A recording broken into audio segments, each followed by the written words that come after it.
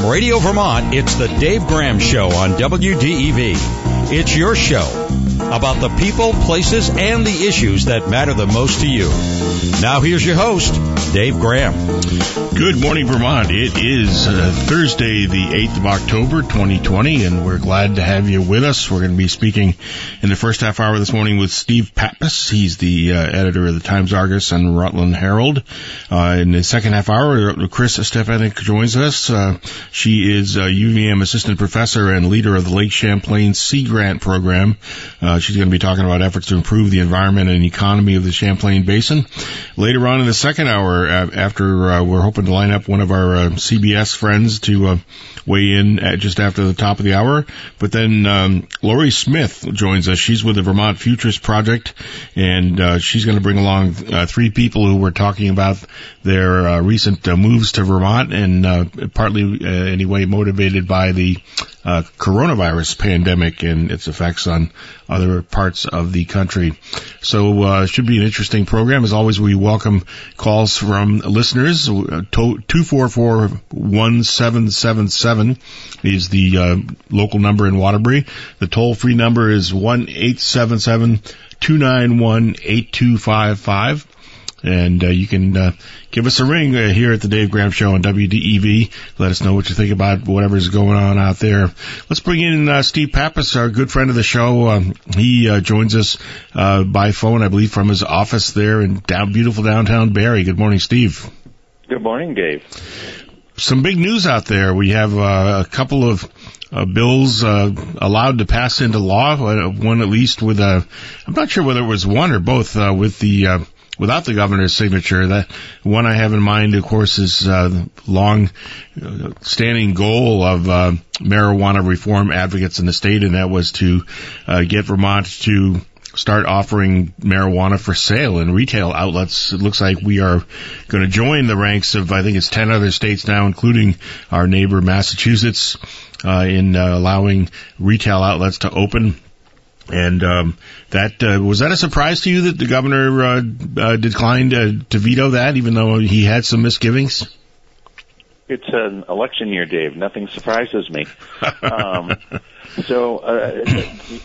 For listeners, just to be clear, the governor has three options on any bill. He can sign it, he can not sign it, or not sign it and allow it go into law, or he can veto it.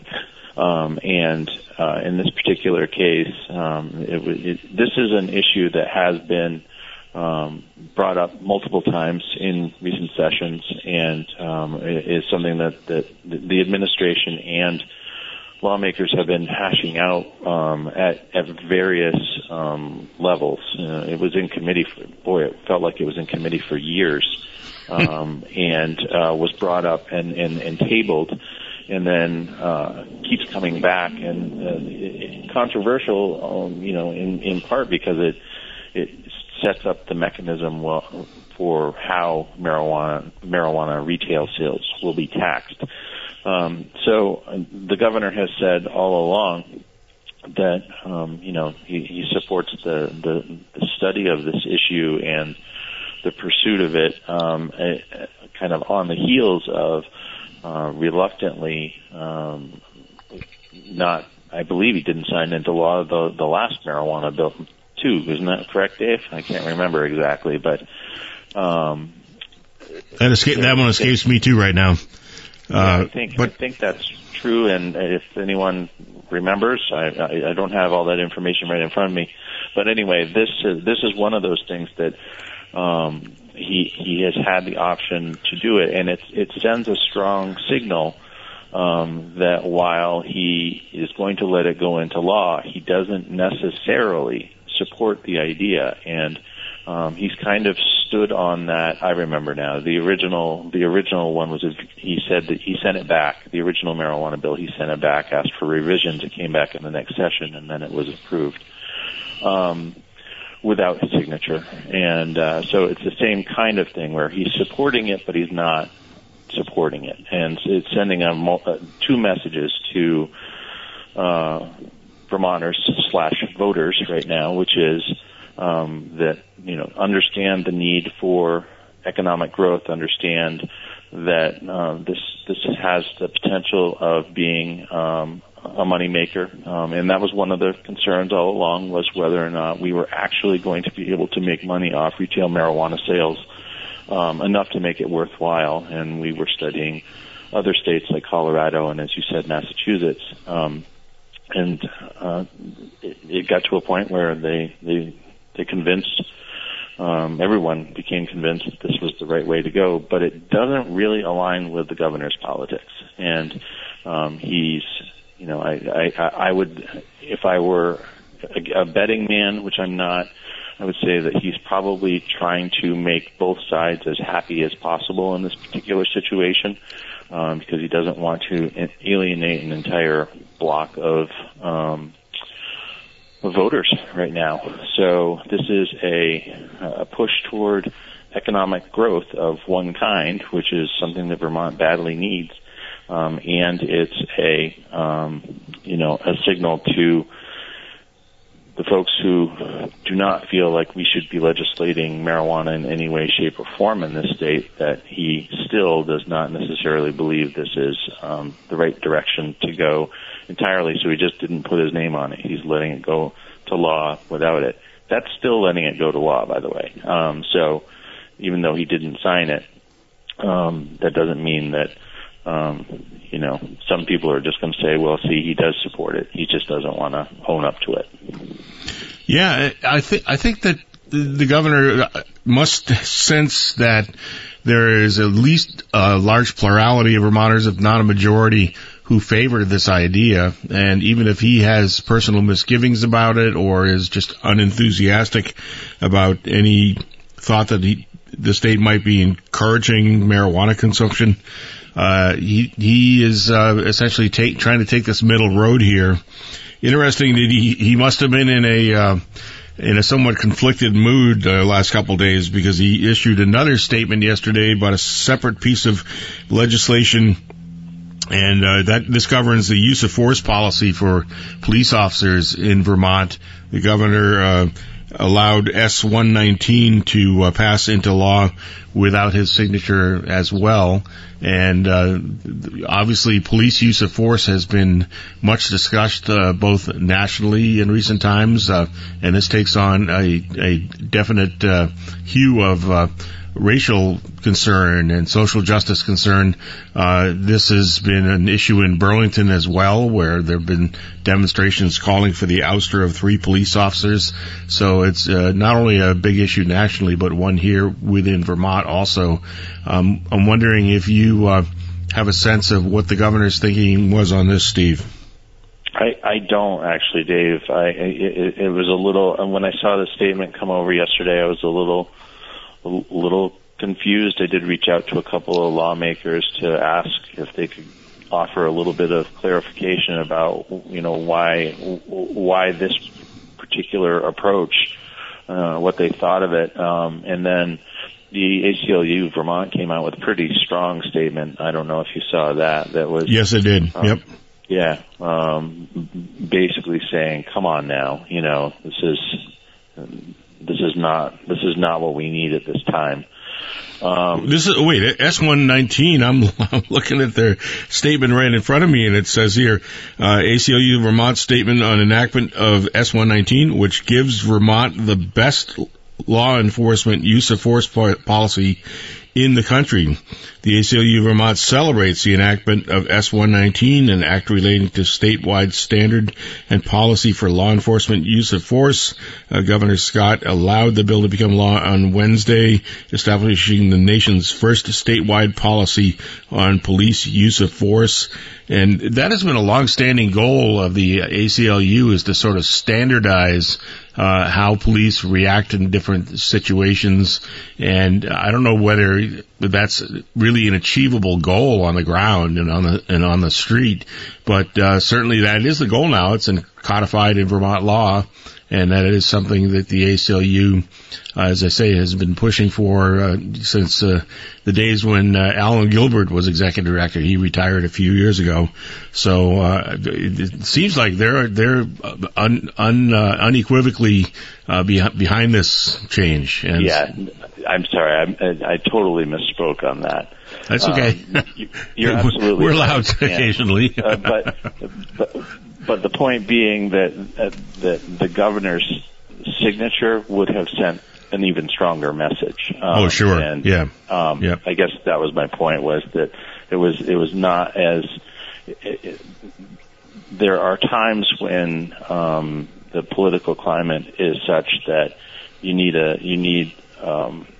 if we're going to make a decision as big as this one, and you're 90% there, go the extra 10% and take the lumps on it if that's what you're afraid of. But don't, I don't think we should continue to be always skirting issues. And there have been a handful of letter writers to the paper, lately, who are just saying, he's become the veto governor. He's become the governor who just, kind of pushing things around on his desk instead of actually taking action at a political level. I don't think that this governor has been ineffective at all, and I think he's been, quite frankly, quite busy for the last few months. Yeah.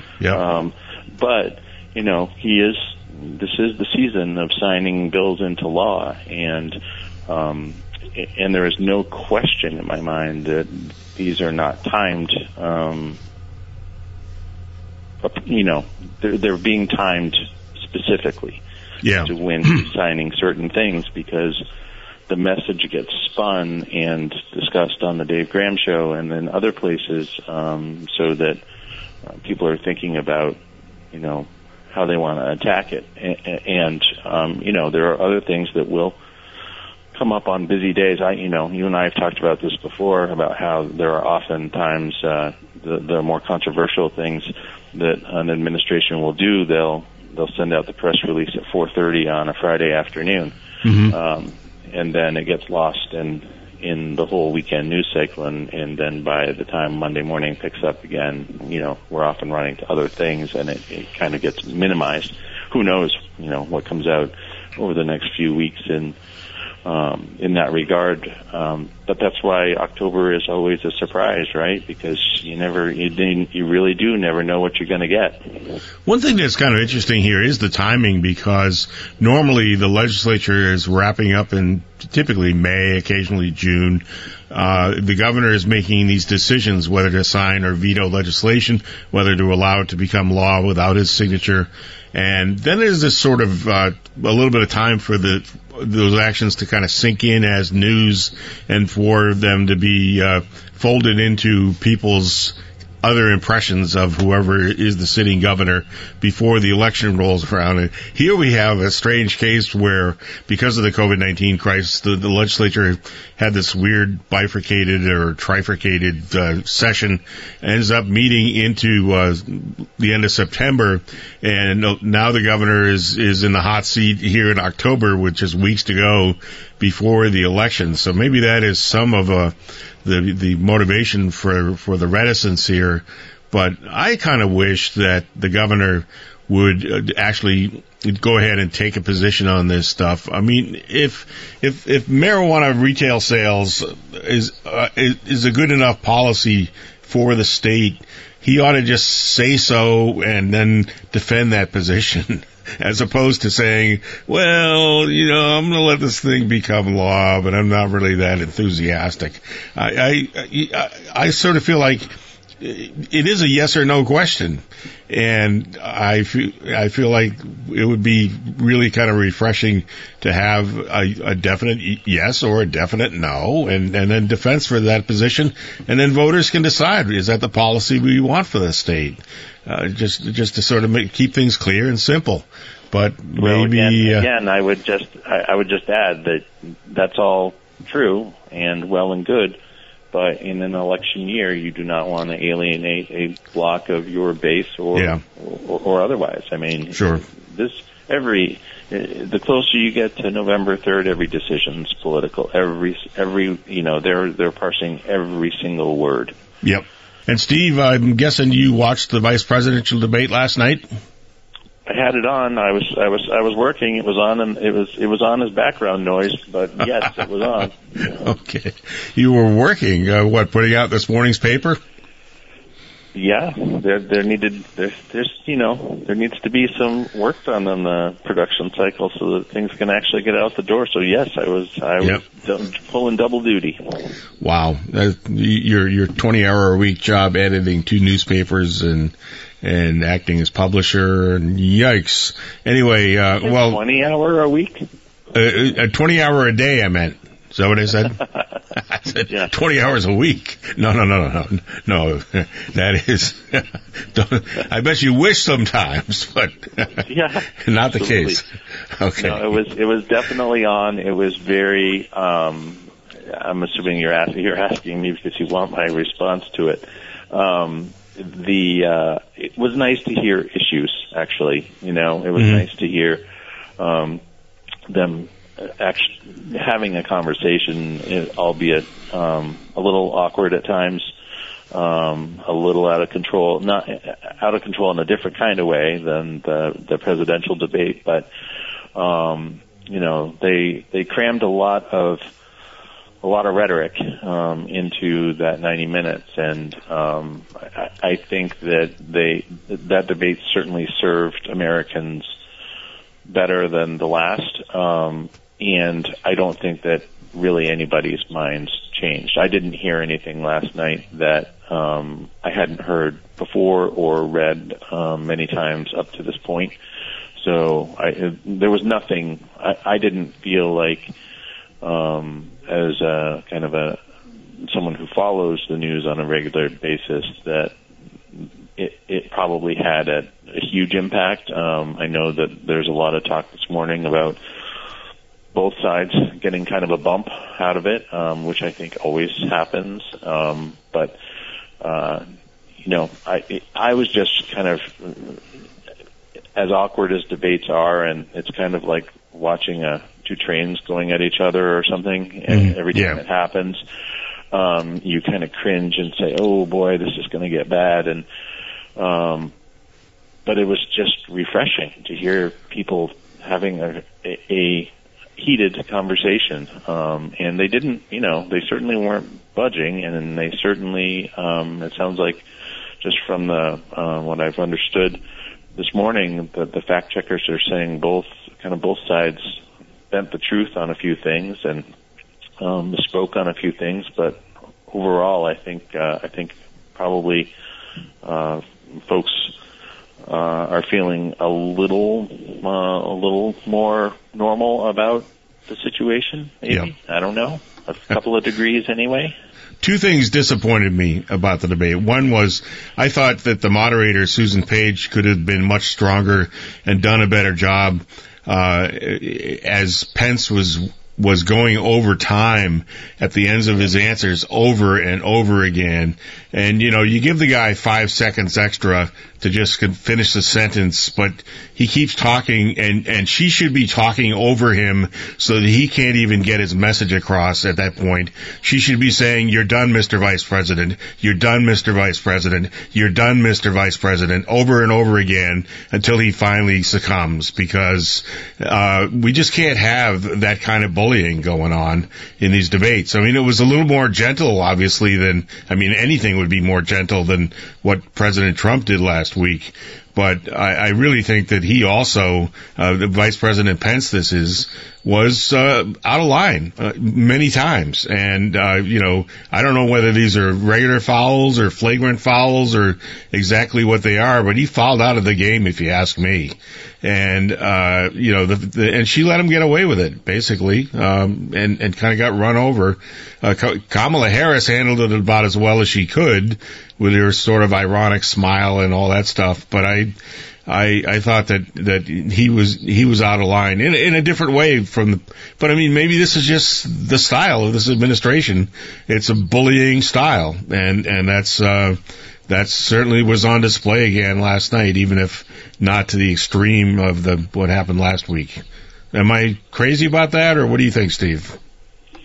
No, I mean, I think everybody observed that. I mean, the Twitter sphere last night as the debate was going, and even the analysis on some of the live analysis chats that were going on were saying that, moving forward, maybe there ought to be something that cuts the mic out at a certain point, 10 seconds after, the time is up, and that's just the way it goes. And certainly the president this morning, upon hearing news that they wanted to do a virtual debate, where he basically said, I'm not going to do that. It's not about public safety. To me, it's about, I want to be able to debate. I want to be able to, have my say. Yeah. And I think he even alluded to that he doesn't want to be cut off. Yeah, he didn't just allude to it. He came right out and said it. They can cut you off at any time or something like that. And, so, and that's a big problem for him. What do you think? I mean, okay. Well, I wanted to get, before, with just a couple of minutes left, and I did want to mention my other point of disappointment. And then this one actually goes against Kamala Harris. And that is that she really ducked the question about, do the Democrats have a plan to pack the Supreme Court if the Republicans are successful in placing Amy Coney Barrett on it? And I don't know. Did you agree with me that was a disappointing performance by her on that question? There were a couple of questions during the debate. There was one midway through about basically they both had to do with, are there plans in place for one was about succession and one was about Supreme Court, and in both of those cases, the question, we got no answers. The succession question definitely. Yep. Yeah, we got a lot of history about where Kamala Harris came from, and a lot of certainly heard a lot about the ins and outs of what happened in the first days of the epidemic, but we actually didn't get a lot of answers to some of the direct questions, and the moderator did not hold them accountable to that, which, just let it go, which was disappointing. I think the proper response for Harris and Biden on the question of court packing is, that's outrageous behavior, and we would only engage in it if the Republicans engaged in their outrageous behavior of reversing themselves from 2016 and putting somebody on the Supreme Court weeks before the election. That's the only reason we would do this, is that if they go nuclear in the sense of flipping McConnell's statements of 2016 about Merrick Garland on their head, if they did that, that would be such outrageous behavior that we would have to use whatever tools we have to respond at that level. And at that point, court packing is an option.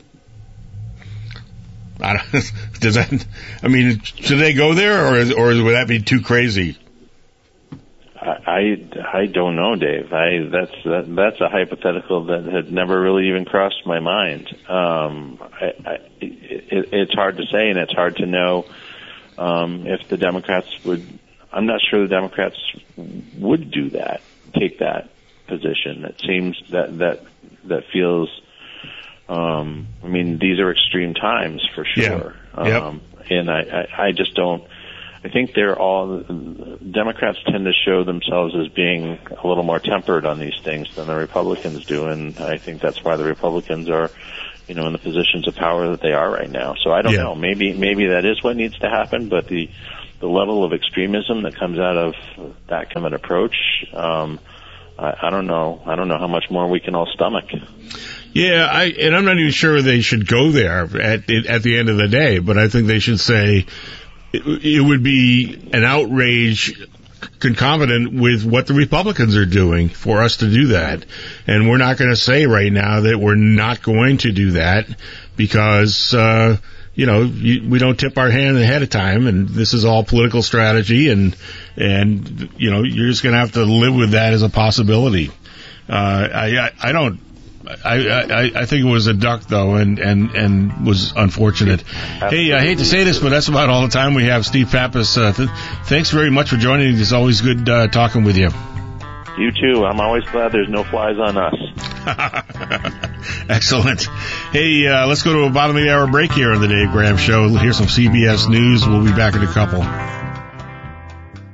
Exciting things are happening in Warren Village. The Pitcher Inn and Warren store are under new management. Upgrades and improvements are in the works, maintaining the ambiance and character while breathing new energy and resources into these iconic properties.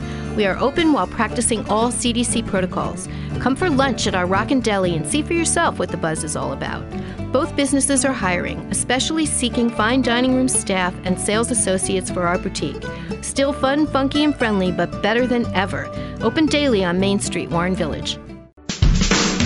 Now back to the Dave Graham Show on WDEV, FM, and AM. We are back, and this is our weekly Seeds to Society segment we put on in collaboration with the College of Agriculture and Life Sciences at the University of Vermont, which also encompasses UVM Extension.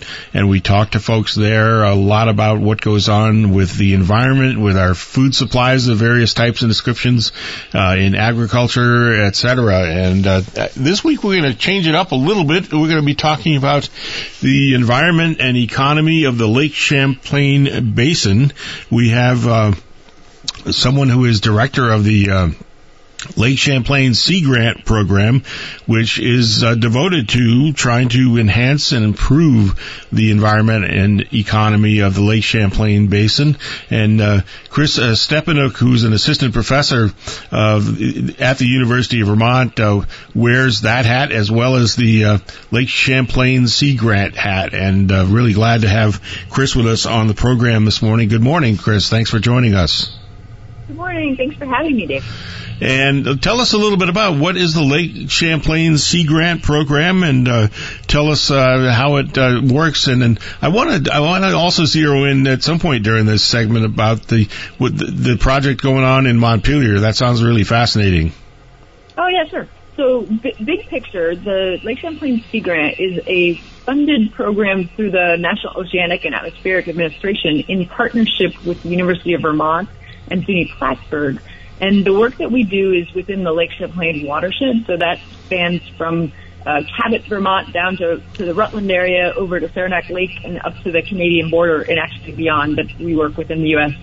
And the work that we do is, it's partnered with non-federal groups, so we work with watershed groups, we work with the state, both state of New York and Vermont, to do work that revolves around the healthy, and I'll say coastal, meaning Lake Champlain ecosystems, and the ecosystems of the streams and rivers draining to Lake Champlain. And we do work that relates to resilient communities and economies. So the kinds of things we do are community outreach, public education programs around, this summer you and I had spoken earlier about lawn care. We do work with professional development for real estate professionals. We have a very strong kindergarten to 12th grade education program and teacher education program where we have students getting out on Lake Champlain and in their local streams to learn how to monitor water quality. We support local watershed groups and natural resource conservation districts to do property site assessments and educate homeowners about best practices for their land and how to protect water quality by the native plants that they put on the shore or having other kinds of practices on board in the shoreline area to protect you from erosion happening. You mentioned.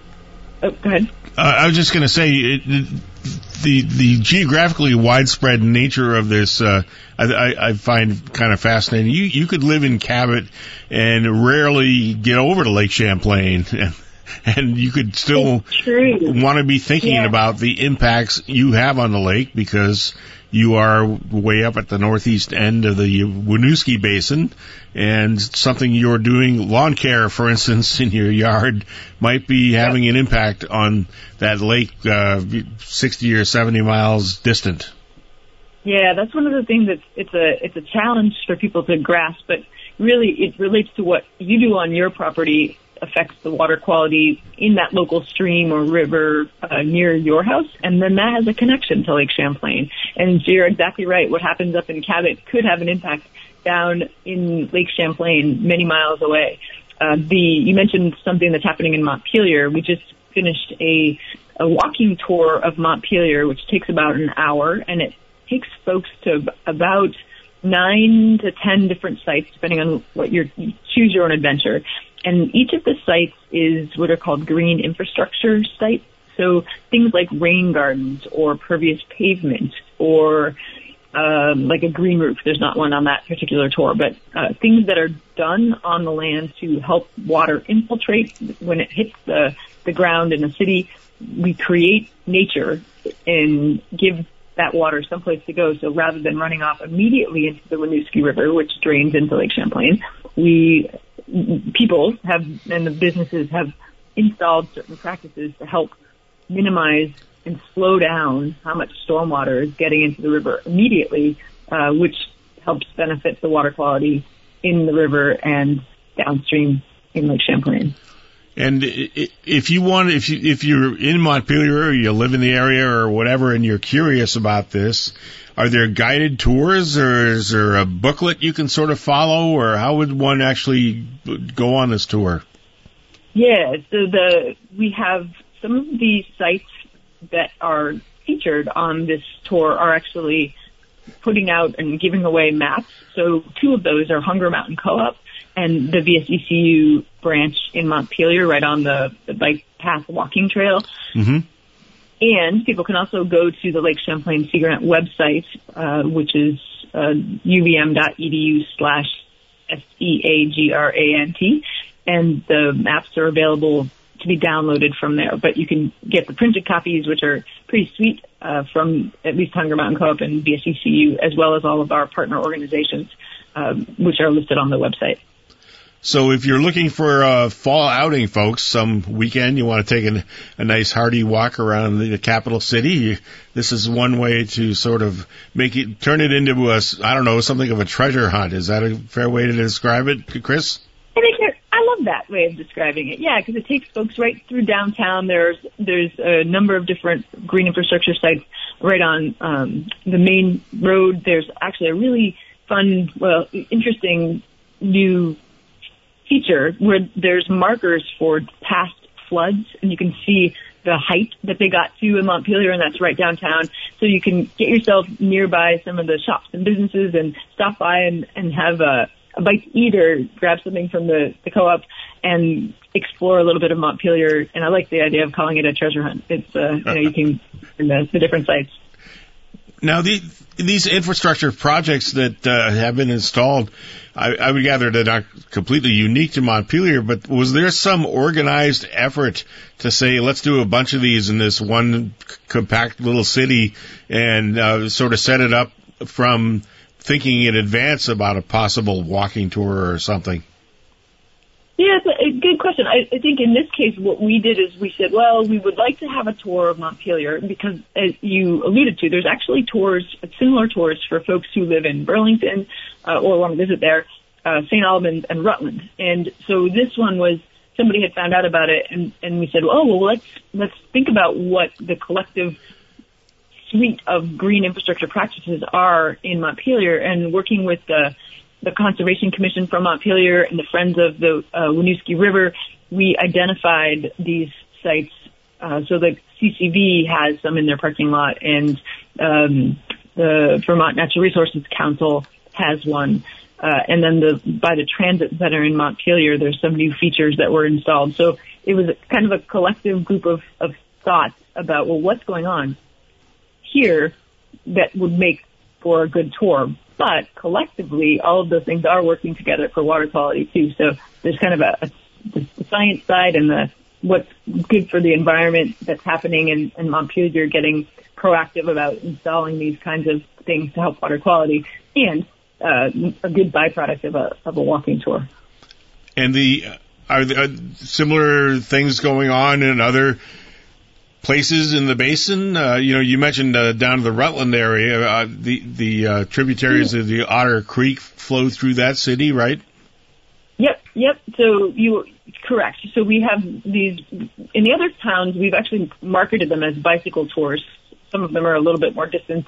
The one in Burlington has many more sites. It's more like 30 sites versus 9 or 10. And so that one is kind of a multi-day adventure. You kind of choose your own adventure there. But yes, in other places in the basin, the Rutland map, it starts at coal cycling, and then it takes a tour kind of around Rutland to different kinds of practices, to parks.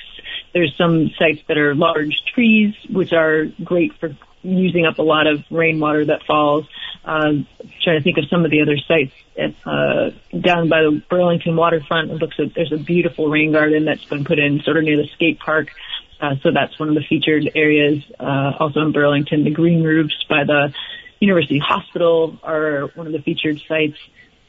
So the different towns, it's kind of a fun way to explore things that you might not think about looking at on a regular visit to one of these communities, but it's kind of a fun way to explore and check out those communities in a new way. Aside from the walking and bicycling tours and that sort of thing, it's amazing to me the range of. I was reading up a little bit about the Lake Champlain Sea Grant program, and it sounds like there's a lot of community reach out too.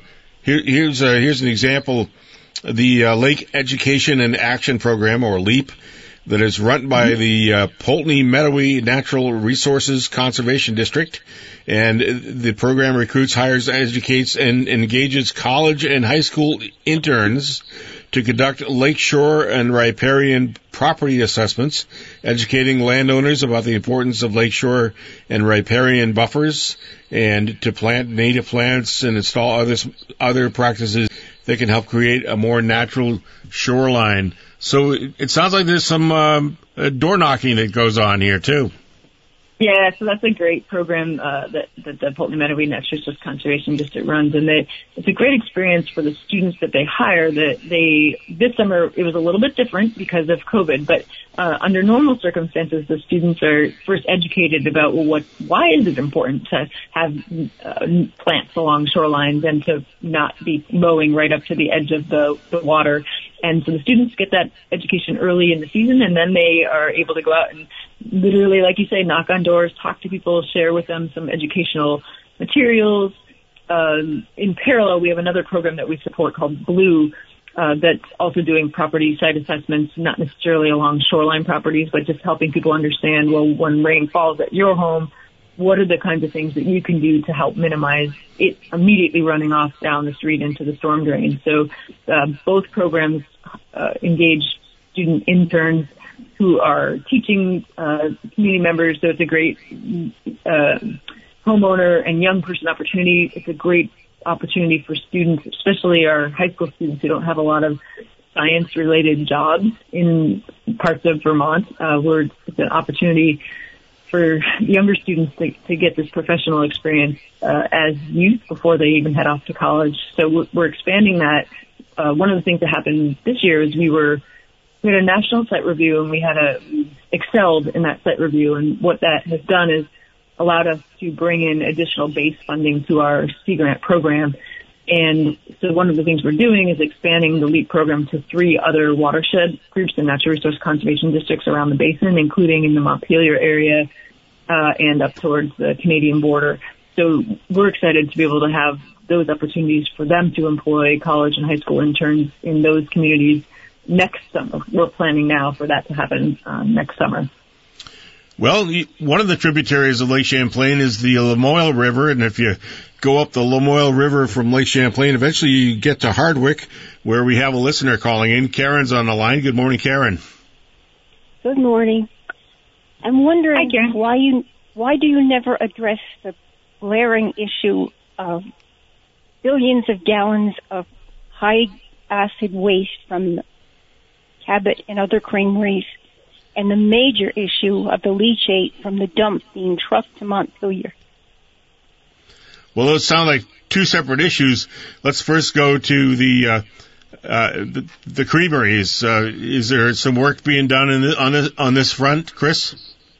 That's a good question. So not specifically, but in terms of the education that we do with the school groups, one of the things we talk about is what's called non-point source pollution. And so the creamery may be what we consider the point source of pollutants, and it would be mandated by the Clean Water Act to have a plan, and if it has spills or if it has outfall, that would be regulated by that Clean Water Act. If there's they take a problem, this point source of pollution and they spread it all over farmland, and it becomes non-point source, and they don't have to do anything about it.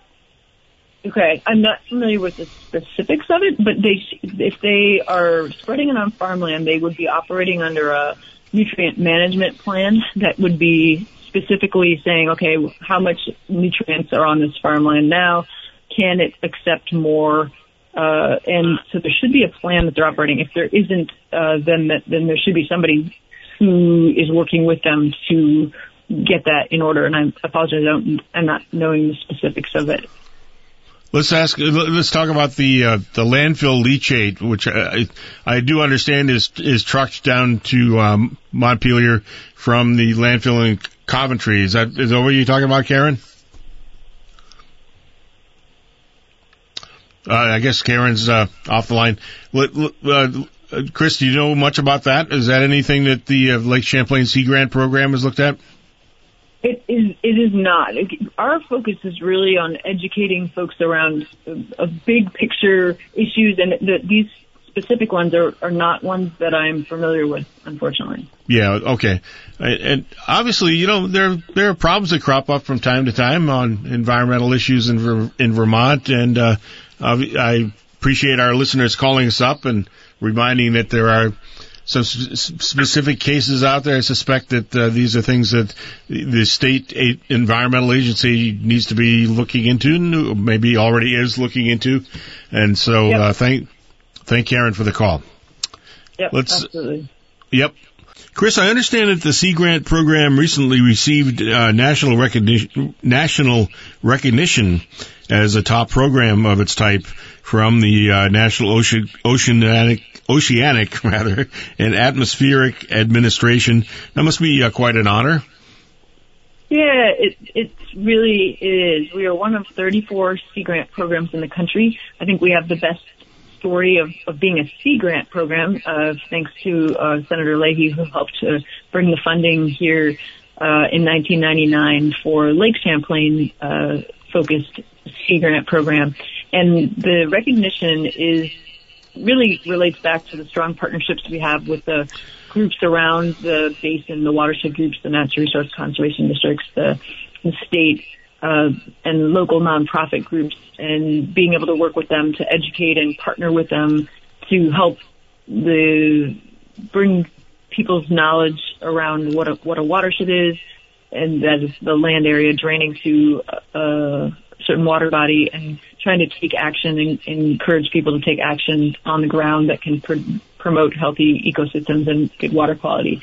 And so one of the things that's exciting about the distinction of having been recognized this year is that it's, again, brought additional funding to the basin, so that allows us to extend our work further with local partner groups. And we talked a little bit about the LEAP program and being able to bring that out into different communities in Montpelier and up into Spring Falls area and over into the Williston area and a little bit beyond that as well.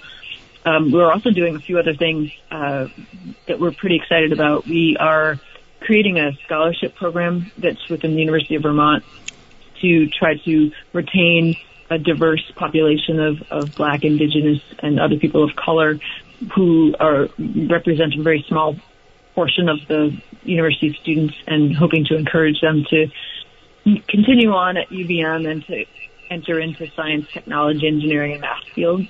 We're also working to partner with Shelburne Farms and others to establish an Indigenous education position because of the long 10,000 plus year history of having Indigenous people here in the basin before many of the other cultures had came to this place. And so we're really excited about being able to think about where people began here in the Lake Champlain Basin and being able to share that through our educational programs.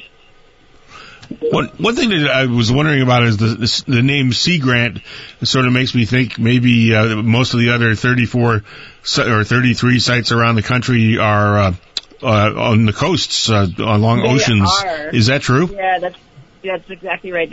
Most of them are, except with the exception of there are programs in the Great Lakes states. So we are unique in that we are the one non-Great Lake and non-ocean edged Sea Grant program in the country. Well, what is it? Senator Leahy used to call Champlain the sixth Great Lake or something like that. That's right. So when Senator Leahy wrote the reauthorization for Sea Grant back in the late 1999 or early 2000s, he put a little carrot in there, and I believe Lake Champlain was a Great Lake for a couple weeks, which was part of getting this program to be able to be funded. In the end, we are now a pretty good lake that we all think is great, which is A-okay. And, we're grateful to have this opportunity to bring in the resources and the network resources of the Sea Grant program. One thing that reflects on that is this summer there with COVID, the National Sea Grant Program made available funds to each of the 34 Sea Grant programs to be able to bring dollars into our communities to be able to address COVID response. So some of the things we did with that was to support the community sailing center to host low-income, middle-income, and children of essential workers to be able to go to summer camp and to have daycare even prior to when summer camp was getting going. We supported the Lake Champlain Maritime Museum to host virtual summer camps because most camps around the country were canceled. So it gave the parents an opportunity to have their children get some science and watershed education and have fun, even though they couldn't really go to summer camp.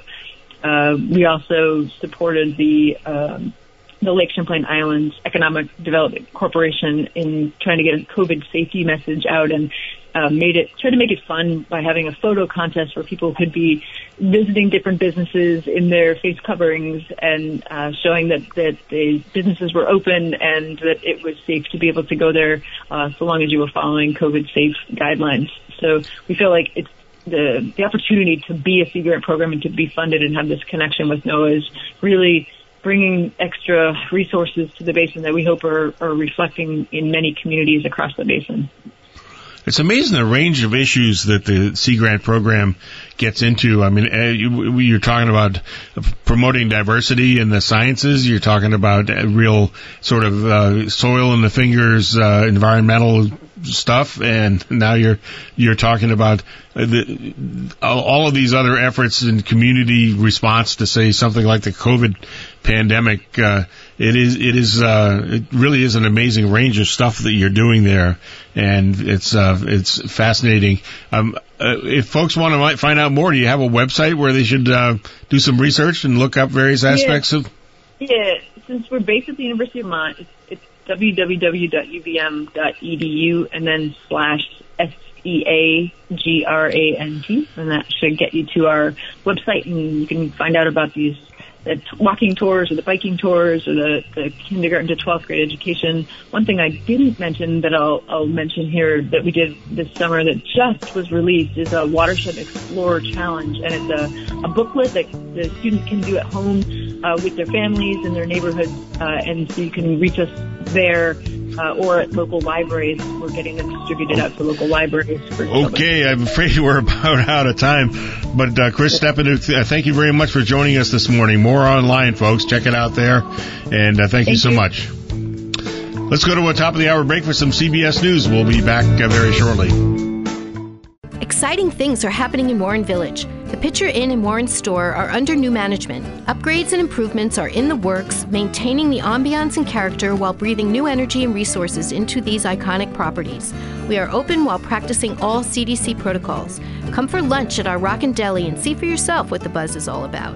Both businesses are hiring, especially seeking fine dining room staff and sales associates for our boutique.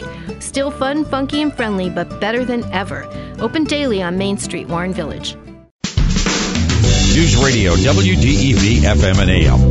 Now back to the Dave Graham Show. Thanks for staying with us. us into our second hour of our program on this Thursday morning, October 8th, 2020.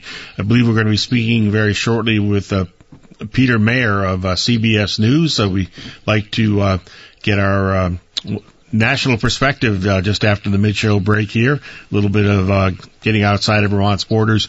Is Peter on the phone with us? I believe he is. Good morning, Peter. Thanks for joining us. Good morning, Dave. Good to be with you. I'm sure you watched the debate last night. Some folks I hear are calling it a draw. What was your call?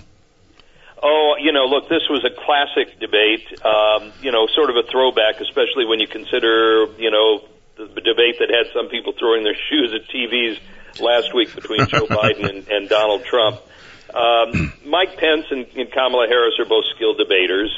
Look, they're both lawyers. She's a veteran prosecutor, as you know, from her experience in California as the DA in San Francisco and the state attorney general. So she was the prosecutor last night. He was the defense attorney, I think. From the get-go, I think she, knowing that you got to make news in the first half hour of these debates because the listener and viewership sort of falls off after that at times. Mm-hmm. And she went right after the administration on COVID, saying it was the greatest failure in history. And Mike Pence was able to say, well, we care about people's health, and that's what's foremost in our minds. And now this follow-up presidential debate, the second one of the three that were originally scheduled, is in quite a bit of jeopardy next week. The Commission on Presidential Debates, I guess, has called for a virtual debate wherein the former Vice President Joe Biden and incumbent President Trump would be in different locations, having a debate back and forth. President Trump is now saying he doesn't want to do that. Is there any hope of building a bridge here and getting this thing off the ground after all? I don't know whether this is an art of the deal kind of thing with Trump, whether he's trying to negotiate this thing. He sounded rather definitive today on a Fox Business interview by phone from the White House. It's notable that he did not go on camera with them, but he calls in a lot of times in good health and bad. Mm-hmm. But, he just seemed to be rather definitive, and he said, I'm not interested in this because I can be cut off. I think a lot of people would have liked to have seen him cut off last week, but he said he's going to go do a rally somewhere. So we'll have to wait and see whether health-wise he's up to it and whether his doctors will allow it if they have any say in this, or whether they'll find a way to make this happen. But he's given the Biden campaign a clear opening to say he's ducking this. The Trump campaign, his campaign manager, Mr. Stepeneck, who also has tested positive for COVID, says that they don't want to prop up the Biden campaign. I don't quite understand that, since all of the polls show Biden with a healthy lead. The president made a remark this morning that really kind of struck me. He said something about they're trying to protect Joe Biden. And my first thought was, yeah, they're trying to protect Biden from catching the coronavirus. Isn't he still theoretically contagious as of next week? Well, we don't know because they won't at least right up until now, tell the American public when the last time, if there was a last time, that the president tested negative. Now, the campaign manager said we'll be able to show 3 negative tests before next week's debate, which as of now is not going to happen again. So I don't know. There's so many confusing signals coming out of the White House on this, and the press office can't really weigh in because it basically, at least for the moment, is totally decimated because the press secretary and 2 or 3 of her top assistants have all tested positive, and they're isolated. Wow, yeah. It is just an amazing set of circumstances here. I want to circle back for a moment to the vice presidential debate, because you actually brought it back to mind when you were talking about the president's unwillingness to be cut off. It seemed like there was some unwillingness to be cut off last night from the vice president. What did you think of those repeated instances of Pence going overtime significantly in his answers? Yeah, he certainly did, and, it got to be annoying after a while to hear the moderator, Susan Page of USA Today, saying, "Thank you, Mr. Vice President. Thank you, Mr. Vice President." and he just kept going. I mean, that was obviously their strategy. I had to wonder at the time, and I've only seen anecdotal reports of what women thought of Pence, bulldozing her and interrupting Kamala Harris twice as many times as she jumped in on his responses. Yeah, I mean, there's a lot of speculation that that's not going to go over well. It looked like what some people call mansplaining or whatever, and I don't know. I kind of wish Susan Page, frankly, had been stronger and said, as opposed to thank you, which sounds like she appreciates what he's doing, she should have said, Mr. Vice President, you're done. Mr. Vice President, you're done, over and over again, until he finally, and kind of talked over him so that he couldn't really get his message, whatever message he wanted to deliver in these overtime periods out. I wanted to see a tougher moderator there. I think a lot of people feel the same way. I have full disclosure. Susan's a longtime friend of mine. We covered the White House together for many years, going back, I don't want to tell you, 3 decades or so. But I don't know what constraints, if any, were put on her by the debate commission who runs the thing. I wish there had been a bell or a light or something that would have told people that, or maybe a clock on the screen telling people that his time was running out. Do they get a signal when they are running out of time? It's a 2-minute answer, and do they see any kind of indication that we're now at a minute 50 or whatever? I don't know. In past debates, they have used devices like that, Dave. And again, I wish they would have last night. It sounded like it was on what we in radio would call a loop, with her saying, "Thank you, Vice President. Thank you, Vice President." And she had to put the stop to Kamala Harris a few times too, but not nearly as many and noticeable. Noteworthy, when I was on the air with CBS last night, one of the other contributors is a great guy, Professor Leonard Steinhorn of American University. Oh yeah, he's been a guest here on the show. Yep, he's a great guy. Well, Lenny, was in touch with his students, and these are not just young kids. A lot of them are in advanced classes. And he said on the air that a number of his women students told him that they were just repulsed by the way that Pence was conducting himself. Again, anecdotal, Dave. It's not like a scientific, Pew Research study. Yeah. But for people to immediately say that, I think, is very telling. Interesting. Especially when you're trying to attract suburban women voters. We'll see how that works out. Peter Mayer of CBS News, thank you so much for joining us this morning. It's great talking with you. And you too, sir. Appreciate it. Alrighty. We have a couple of minutes left, I think, between now and when we need to take our quarter-hour break and bring in our next guest. So we'll open the phone lines for a couple minutes here.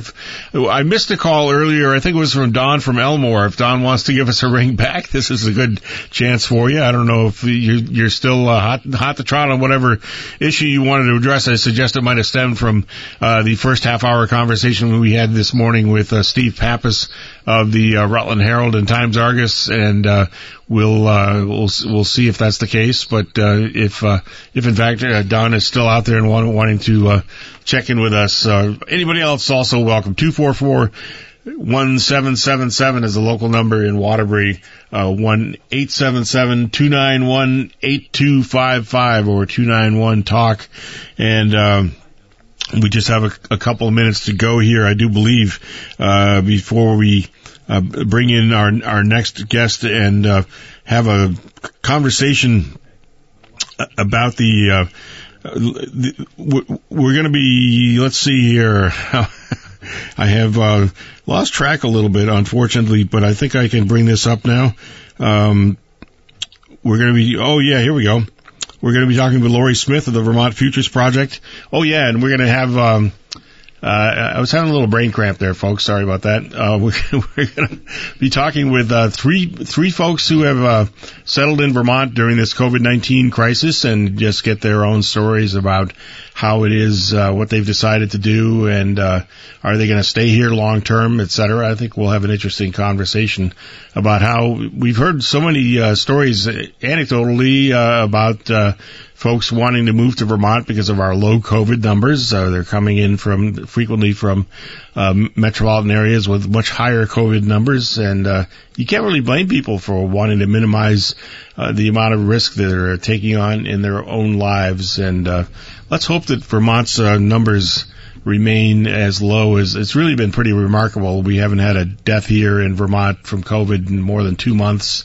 And Governor Scott frequently attributes that to essentially the good and healthy conduct by Vermonters, people wearing masks and maintaining their social distancing and staying out of crowded places and all that good stuff. It's kind of a drag. I call it good stuff, but I understand that it's not necessarily what you want to do all the time. Sometimes it's fun to think about going out to a crowded bar or party or just getting out in public and rubbing elbows and hugging friends and all that stuff we used to do, but not so much. Not happening so much these days. It's kind of a drag, but it's what we have to do. Vermont's been quite good at it. Some people joke we're a bunch of Yankees and we're good at social distancing, but it's also a testament, I think, to people's sort of communitarian spirit. We want to try to keep each other healthy if we can, and so everybody's pitching in and doing what's right from that public health perspective. We're going to be speaking with Lori Smith of the Vermont Futures Project, and I think we're going to have a succession of 3 other guests over the next 45 minutes or so to talk to us about relocating to Vermont, settling in Vermont, and appreciating Vermont and its low COVID numbers. Is Lori Smith on the line with us? I am. Good morning, and thank you so much for joining us. Tell me a little bit about the Vermont Futures Project, first of all, and then maybe we will get into this research project you've been doing. Yeah, well, thanks very much, Dave, for having me on the show. And the Vermont Futures Project is an initiative to secure Vermont's economic future, but we use the work of research and data and some education, et cetera, to help secure Vermont's future. And again, we are part of the Chamber Foundation, and what we do is we get to look over the horizon and be hopeful about Vermont's future and Vermont's future economy. So that's the work that we do. And I'm sorry, which foundation are you part of? The Chamber Foundation. Oh, okay. Vermont Chamber Foundation. I see. And what are some of the other projects, before we get into this one, give us some examples of other research, et cetera, undertaken by the Vermont Futures Project? Yes, well, first of all, we're anchored in data, so we do use 100 data sets to really assess Vermont's economy, which is worth looking at our website from vtfuturesproject.org. Recently, we've just added, with the help and guidance with UVM, we've added some racial diversity and equity data sets, which are very important to Vermont's future economy. We've done research around internships. We've done research around Vermont's taxing dilemma, looking at taxation in the long-term economy, which is very recent. We spoke to the Tax Commission. And we've just done a lot of different research that really is based on the moment in time that when we need to think about looking out the economy, whether it's workforce or it's infrastructure or demographics. We tend to do research that really brings home the story of what's happening in Vermont's economy today, but how can we look to its future tomorrow. So let's zero in a little bit on this phenomenon we're going to talk about today, which is folks coming to Vermont somewhat as, for lack of a better term, I guess maybe COVID refugees. Is that an okay term to use, you think? Yeah, I don't know if the folks that are here want to be called refugees, but I think it's a play on word and between climate refugees and COVID refugees. But we love to call them new Vermonters and Vermonters, period, that have come here for the love of our state. That's why we're all here, and we can't forget about the people that are also here loving Vermont, and they're joining with us. And so many of these folks, Richard Watts, a researcher at UVM, we actually were having a casual conversation about, hey, you have something in your house for 5 months? Well, I have something in my house for 5 months, and there's got to be more out there. And we decided to find a way to reach them. And that's what we did in this study, is those folks that have been here for 3 to 6 months, we wanted to reach out and find out what would it take for you to become Vermonters. And that's what you'll hear from a few of them today. And obviously, this trend has to help somewhat with some concerns that have been voiced by people, including the governor and business leaders, over the past really several years now. And that is Vermont's had an actual population decline over the last decade or so, and has had trouble keeping young people in the state and recruiting newcomers to come here, has taken some steps prior to the COVID crisis, including that grant program that was in play last year and the year before. Is the COVID crisis and people's reactions to it going to help actually get more people to come to Vermont? That's a great question, and one that will take some time to determine based on the data. But what the anecdotal evidence on the activity, certainly from real estate sales, et cetera, is pointing to the fact that people are deciding to become residents here.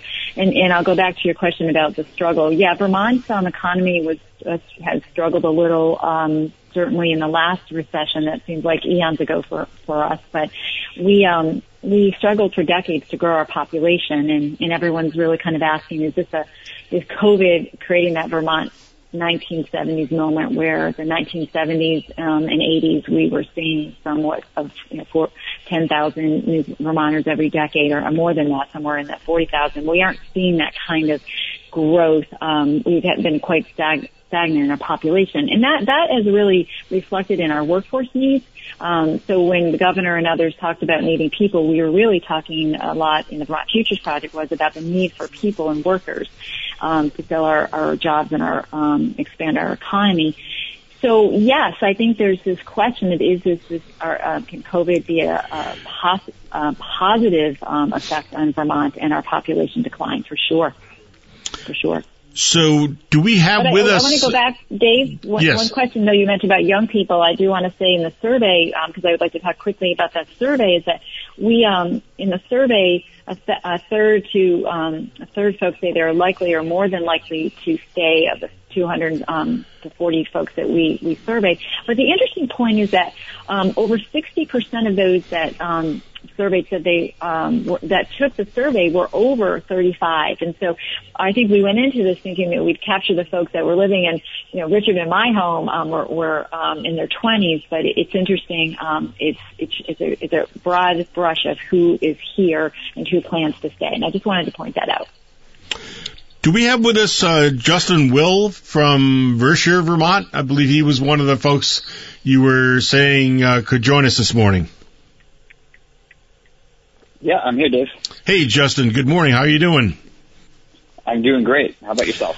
Excellent here. I see a note I got from Lori, I think, saying that you are a coffee entrepreneur and a Navy veteran who relocated to Vershire in March with your wife Elise and your newborn baby Isabel, and that your interests are far-ranging, often international, but this year you've been focusing on rural economic development right here in Vermont. And I got to say, in Vershire, you picked a beautiful part of the state to focus on rural economic development. So congratulations. Do you feel like you've pretty much settled there? Are you going to be in Vershire for a while? I think we're really enjoying it. We had purchased a house in 2019 sort of as more of a vacation rental or something that we could use as an investment. But, as COVID, came upon us, we were overseas and decided it was probably time to come back to the house, to the homestead, if you will. And we really enjoyed it. To be in a place like Vershire during a pandemic is ideally situated, and we've really enjoyed it, and we're trying to find out how to make it work. We were fortunate enough to get fiber internet installed. There's a community fiber here, and that really set us up to be able to work remotely. Me with coffee and my wife is the consultant, so that'll make things a lot easier for sure. And where in the coffee field are you? Are you a grower or a wholesaler or a coffee shop owner, or what are you doing with the coffee? I think my company, Inspired Coffee Merchants, is probably most readily described as an importer. I'll import raw coffee and then sell it to coffee roasters. Mm-hmm. But I also do a lot of other side projects, and I'm trying to use some of the space we have at our house in Berkshire now, in the garage, in fact, which is where I'm working out of now, to try and experiment with some other stuff. So that's why I try and describe myself more as a coffee entrepreneur. So I'll come up with different ways to roast or other different innovations that I could, experiment with in my garage. And you never know which one will work out and take off. So I wish you luck with all of these things, and hope that something really happens for you there. Now, I wonder, and you said your wife, Elise, is a consultant? Yeah, she does conflict management and mediation consulting. So before this, she was traveling for that work, but now in COVID, it's become, a virtual profession. Now, I think anyone would probably agree that interpersonal issues like conflict management are best done in person. But for the time being, we're doing it all on Zoom. Wow. And your newborn baby, Isabel, first child, I gather? Yes, first child. Excellent. And soon you'll be thinking about preschool and public school or some kind of school for her. What do you make of all that? Are you fairly well set up as you look ahead there in the Berkshire area? That's a great question. I'll be honest and say we haven't looked into schooling much yet. I mean, Izzy we call her Izzy for short. Izzy is going on 7 weeks old right now. And, oh, wow. We're looking at one thing at a time. You got a few diapers to change before you have to worry about school. So a few million. Yeah. That's congratulations on that. That's a very cool time of life. Been there a couple times myself, and wow, you're big time for learning and fun and newborn child. It's great. And your it says here your interests are far-ranging and often international. Talk to us about that a little bit. Sure. So in the Navy, I was doing foreign affairs work, and that sort of led me to I just finished a master's in international affairs at the Fletcher School at Tufts University. Mm-hmm. So I'm hoping to get more into foreign policy type work, and but living in Vermont, and then I was sort of interested in rural economic development going into it. So I wrote my master's thesis on sort of combining my interest of using coffee shops as small businesses that can, boost local economies in small towns in places like Vermont. So I'm kind of hoping to broaden that. It's amazing how you can pile up some practical experience and then go back into more academic or theoretical environment and say, wow, I've done this, so I have a good perspective on how it gets done. Is that a fair analysis there? Exactly, yeah. I feel like one of the most obvious things to me in school was that there's always a huge gap between theory and practice. So I think my experience as a small business entrepreneur is that I am making things happen too, so I'm trying to balance the two worlds. What foreign countries do you typically source your coffee from? Most of my coffee comes from either Nicaragua or Ethiopia, but I've been to several countries, and I'm always looking for new sources. But it sort of depends on what's popular at the moment, right? So I think Ethiopian coffees are known to be pretty unique, and Ethiopia is a notoriously hard country to deal with in terms of regulation, so there's not a ton of it available. And then I also focus on coffee-related products like the cherries, like the actual fruit from the coffee tree, is a product that isn't a big seller yet, but it's a way for farmers to sell more of the tree, right? Use all parts of the chicken sort of thing. So instead of throwing out some of this leftover fruit, they're able to dry it out, and then you can ship it to places like the United States and make teas with it. It's full of antioxidants, things like that. So I'm also trying to help the farmers be more sustainable on their end. That is sounds like a really worthwhile project. Wish you the best of luck with that, and best of luck to you, Elise, and Izzy in getting settled in Vershire for as long as you're around. That'll be a little Vermont adventure as well. So, Justin, Will, thank you very much. Laurie Smith, I want to stick with you and hope you can continue with us after the break we're going to for some bottom of the hour CBS News. We'll be back shortly, folks. Exciting things are happening in Warren Village. The Pitcher Inn and Warren store are under new management. Upgrades and improvements are in the works, maintaining the ambiance and character while breathing new energy and resources into these iconic properties. We are open while practicing all CDC protocols. Come for lunch at our Rockin' Deli and see for yourself what the buzz is all about. Both businesses are hiring, especially seeking fine dining room staff and sales associates for our boutique. Still fun, funky, and friendly, but better than ever. Open daily on Main Street, Warren Village. Now back to the Dave Graham Show on WDEV, FM, and AM. We're talking to Laurie Smith, Executive Director of the Vermont Futures Project. That's a data-driven initiative working to secure Vermont's economic future and provide opportunity for all Vermonters. And they've been studying this phenomenon of people coming to Vermont in part to escape the higher numbers of COVID-19 incidents in more heavily populated areas. I think we're going to be talking in the well, actually, Laurie, let me first ask you, if I could, are you finding that most of the people you have interviewed are planning on staying in Vermont long term, or is it more of a shorter months or a couple years kind of thing, or what are you hearing from folks?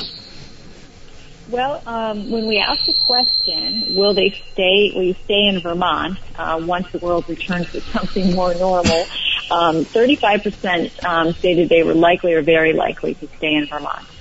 And we thought that was pretty a profound reply. So 30% have said they're unsure, so they're probably contemplating, and then 36% said they were more likely to return to where they were. So we have some, obviously, many folks contemplating staying here in Vermont or have already done so. And we have a person who is, I think, spending more time in Vermont. It might have been splitting time a little bit more previously.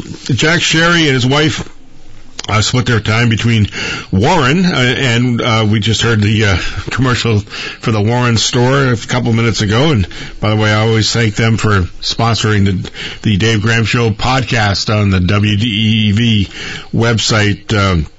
But Jack Sherry and his wife Jean split their time between Warren and Westwood, Mass, which is a Boston suburb.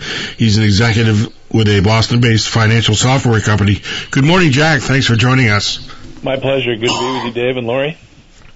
And you've been active in both communities. Spend your time with as a member of nonprofit organizations.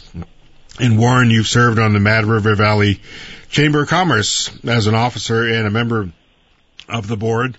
And it's always interesting to me how folks who are in Vermont typically just part of the year still get themselves really involved in the local communities here, or many people do that. Do you find that some of your colleagues on the chamber board there are also spend a lot of their year elsewhere?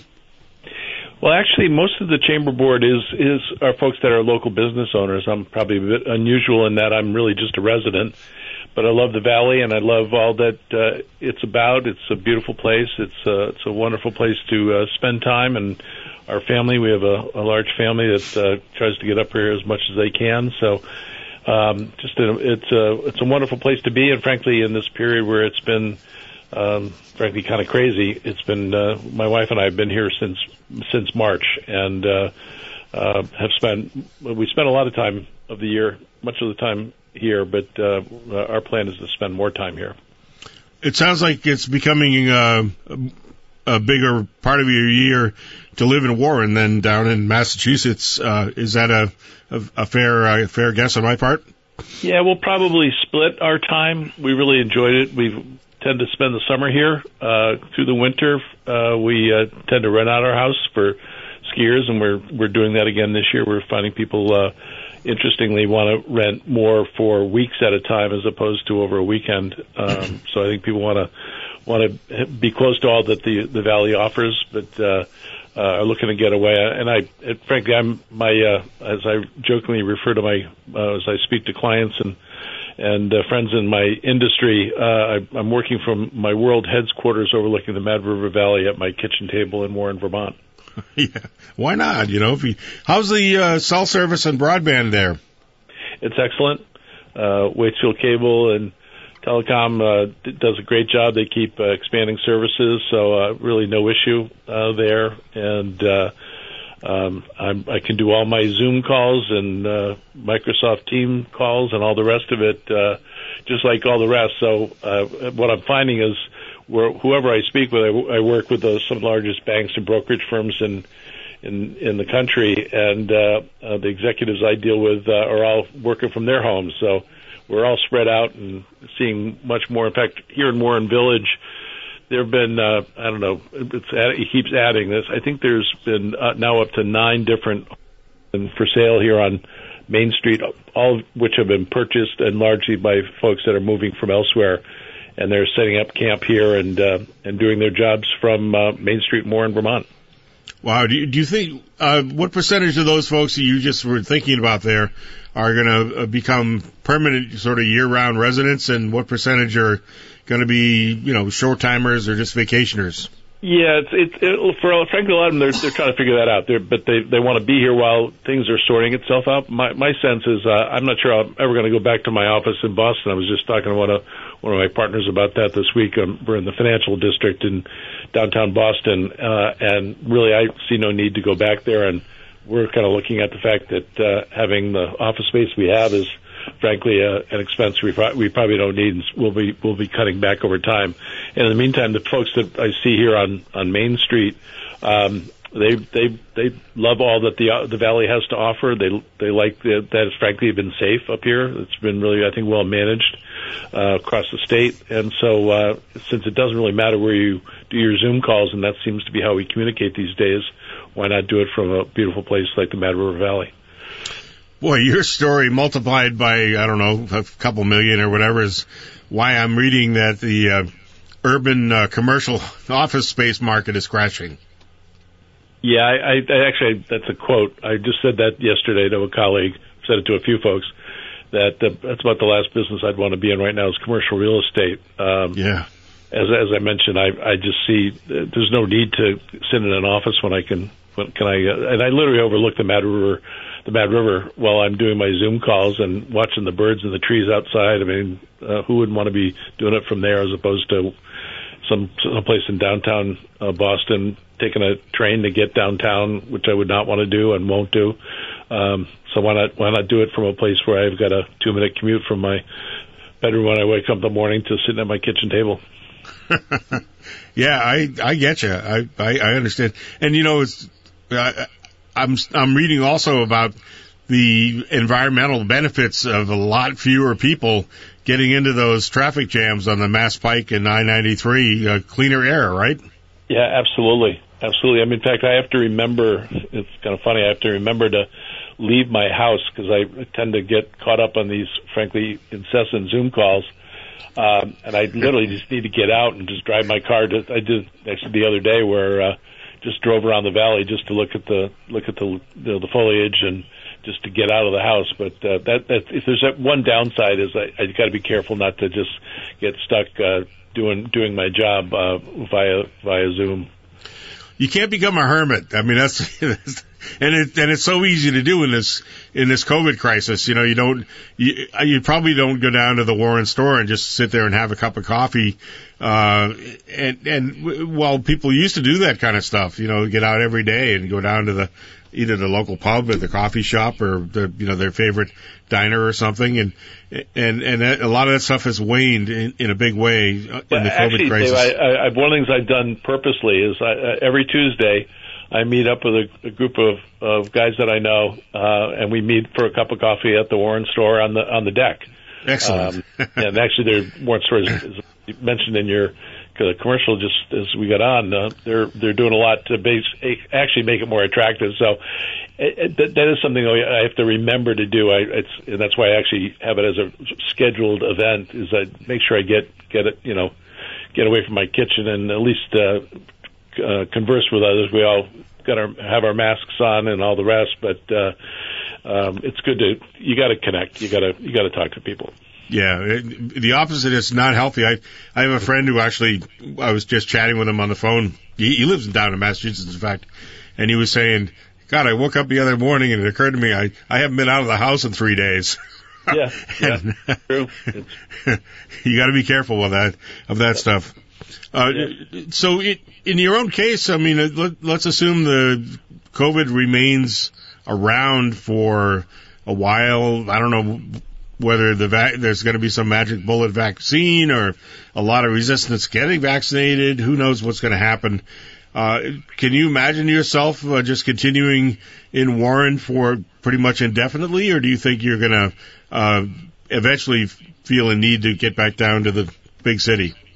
Yeah, we're going to split our time. We've really been here since March, and probably first or second week in November we're going to head back down for the holidays. We don't know what those will look like, but we have 4 adult children, many of whom live in the Boston area, and so we're going to get back down that way. And we've got a couple of grandkids that are that way, and so we'll be doing that. That's really the draw at this point, and we'll be back and forth. But as I mentioned earlier, we're also going to rent out our home as we've done for many years for skiers. So that in that time frame. We already have a lot of folks that are renting our place because it lends itself well to families getting together. And frankly, what we're finding is many of the folks want to rent for a week or two so that they can work from here while they're doing their skiing, what have you.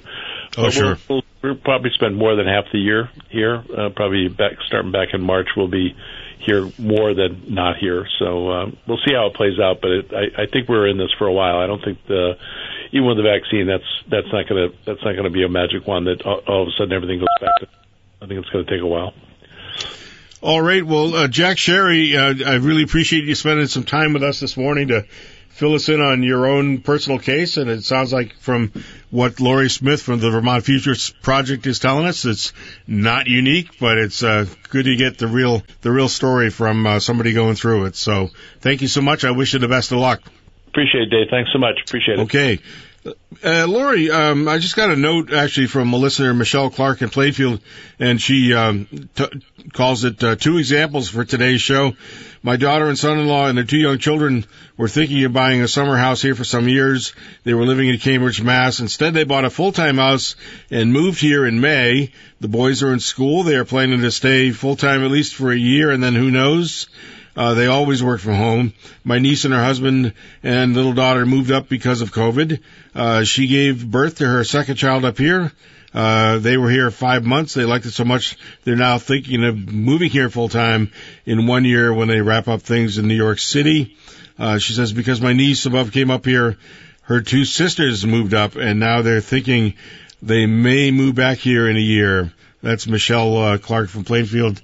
And, it's interesting how different family members kind of get the idea from a sibling or someone and, gee, I'm going to move up there too. And throughout history, that's oftentimes the way immigration has worked, right? Right. Yeah, I think that story is a family affair. I love that story. Thanks for sharing. I would say that, like probably most states, but Vermont especially, there's usually a connection that brings people back to Vermont.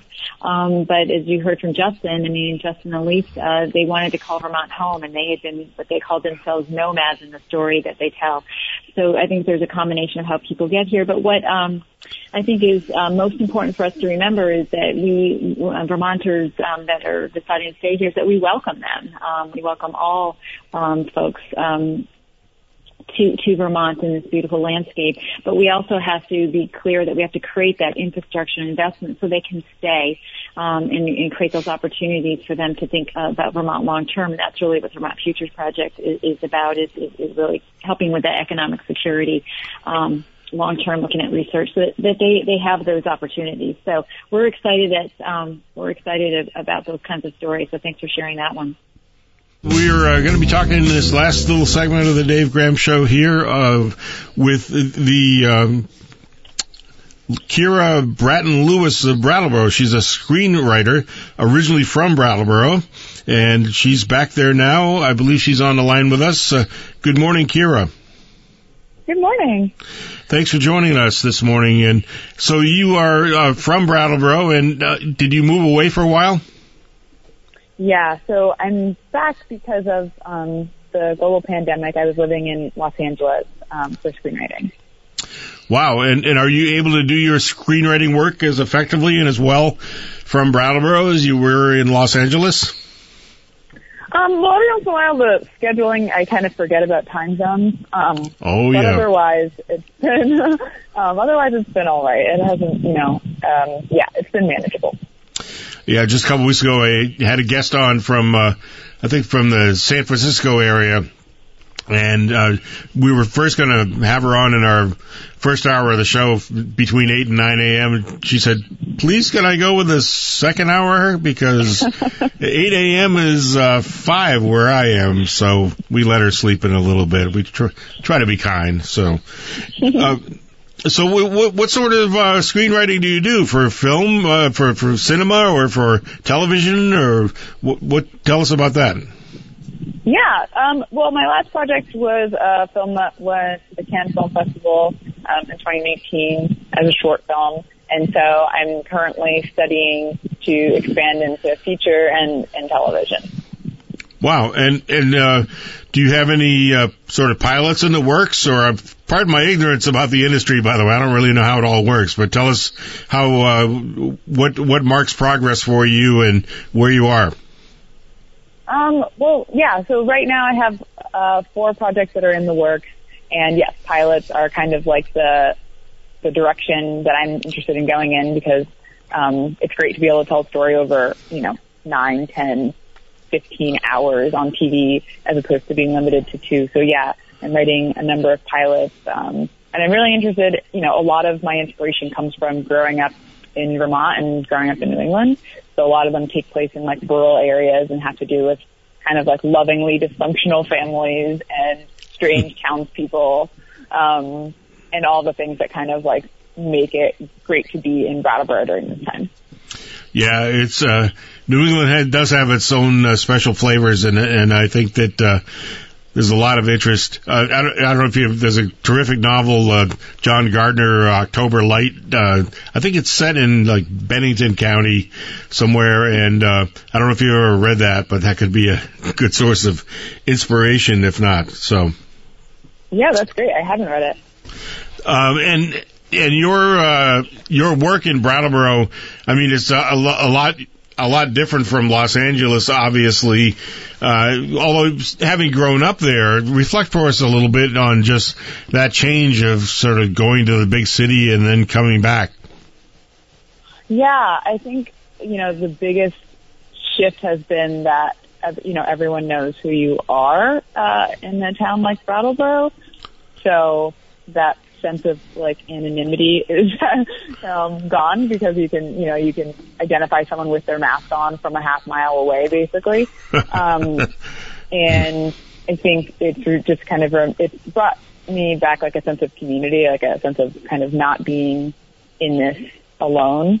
So that's been really great. It's also like a lot like the weather here is just so much better than being in hot, smoky California right now, which, reminds me of how important seasons are and making sure that we have seasons in the future.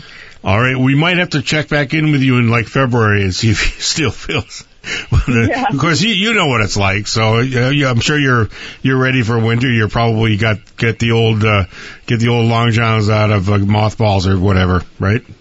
Yeah, no, I'm wearing long johns now. I have been preparing for like fun things to do in the winter. I bought some snowshoes for the first time. Excellent. My granddad, had the old school like tennis racket looking ones, and I always thought they were very strange and never had any interest. But I'm at the age now where I'm like, okay, like this could be a sport that I could engage in and have fun. Mm-hmm. And you have extended family around the Brattleboro area? Yeah, so my grandparents moved here in the early 50s to Springfield, Vermont, and so my dad grew up there. He now lives in Chester, and my cousins and uncles live in Windsor County and then migrated up to Essex, where my sister also lives. So yeah, most of our family, I was the only one in our nuclear family to live outside of Vermont. So they must be glad to have you back. I think so, yeah. I think it's been a lot easier to feel, comforted by the fact that our entire family is here right now. So do you think that 10 years from now you'll still be in Vermont? I think that really depends on how well we can prepare our industry for, our economy to shift outside of tourism. Seasonal tourism is, it's tough. It's a tough industry. And I'm looking forward to the opportunities to really utilize our kind of tradesmen and women in our state and retrain them to be able to do film and TV projects, because essentially it's just a microcosm of a normal economy or community. You need accountants, you need carpenters, you need greensmen and landscapers, you need caterers, you need all the same people you need in a normal community, and that we have in abundance here. And I would love to see a statewide retraining program so that we can really capitalize on the bustling film and television industry. Yeah, you need key grips or something. I always look at the credits at the end of movies and TV shows, and I'm like, wow, it takes a lot of people. I do. Yeah. Of course, and then I do 10 hours of radio a week, and it's just me. And I get jealous sometimes for all that help. Yeah, it's a great community. It's a really great community, and they're really great union jobs. And like you mentioned, key grips. Those people that are trained in electrical and making sure that sets are safe for everybody. And we can do that here if we had a training program. Do you think that there is a potential for a sort of a Vermont-based film industry? I do. I think what we're really good at is using our resources to our best advantage, and there's a lot of space here. And I think a film or television industry here could really revitalize some of our towns with an influx of money and resources for a short period of time, and then know that those, the people, the footprint won't last forever, that they'll go back to their original location in major cities, and that we'll get the benefit of, interesting projects and work for people, but that it's not going to reshape the culture of our communities. Maybe the culture of our communities can reshape some of the industry a little bit. Yeah, exactly. I think we have in terms of green and efficiency, green efficiency could be something that we could really help in the industry for sure. All right. Well, Kira Bratton Lewis, you're bringing some fascinating facts and ideas to the Dave Graham Show here on WDEV. I really appreciate you giving us a little time this morning. Thanks for having me. Best of luck. And Lori Smith, just a couple of minutes to go here. How do you tie these three stories together for us? What's the central message here? Well, first of all, what I want to say, Kara and Justin and Jack, all three bring an innovative spirit and an entrepreneurial spirit to Vermont, and I think that's really our DNA. And I too didn't know much about the movie industry, and Kara shared with me the ideas she had in Justin as well. And so I think what we're seeing is diversity at play, diversity of thought, race, gender, age in Vermont, and it's worth celebrating. So that's how we see Vermont's future. We need more of it, and we applaud it. Well, all right. Lori Smith of the Vermont Futures Project, I really appreciate you joining us this morning and helping us line up these three guests. Fascinating conversations. Thank you so much. Thank you, Dave. I really appreciate it. And that is about it for today's edition of the Dave Graham Show here on WDEV FM and AM. Stay tuned for Bill Sayre, Common Sense Radio. Tomorrow we go from the Dave Graham Show to one of Governor Phil Scott's regular COVID-19 news conferences. So there we go. We'll be back again with another edition of our show tomorrow morning about 9 o'clock. Talk to you all then.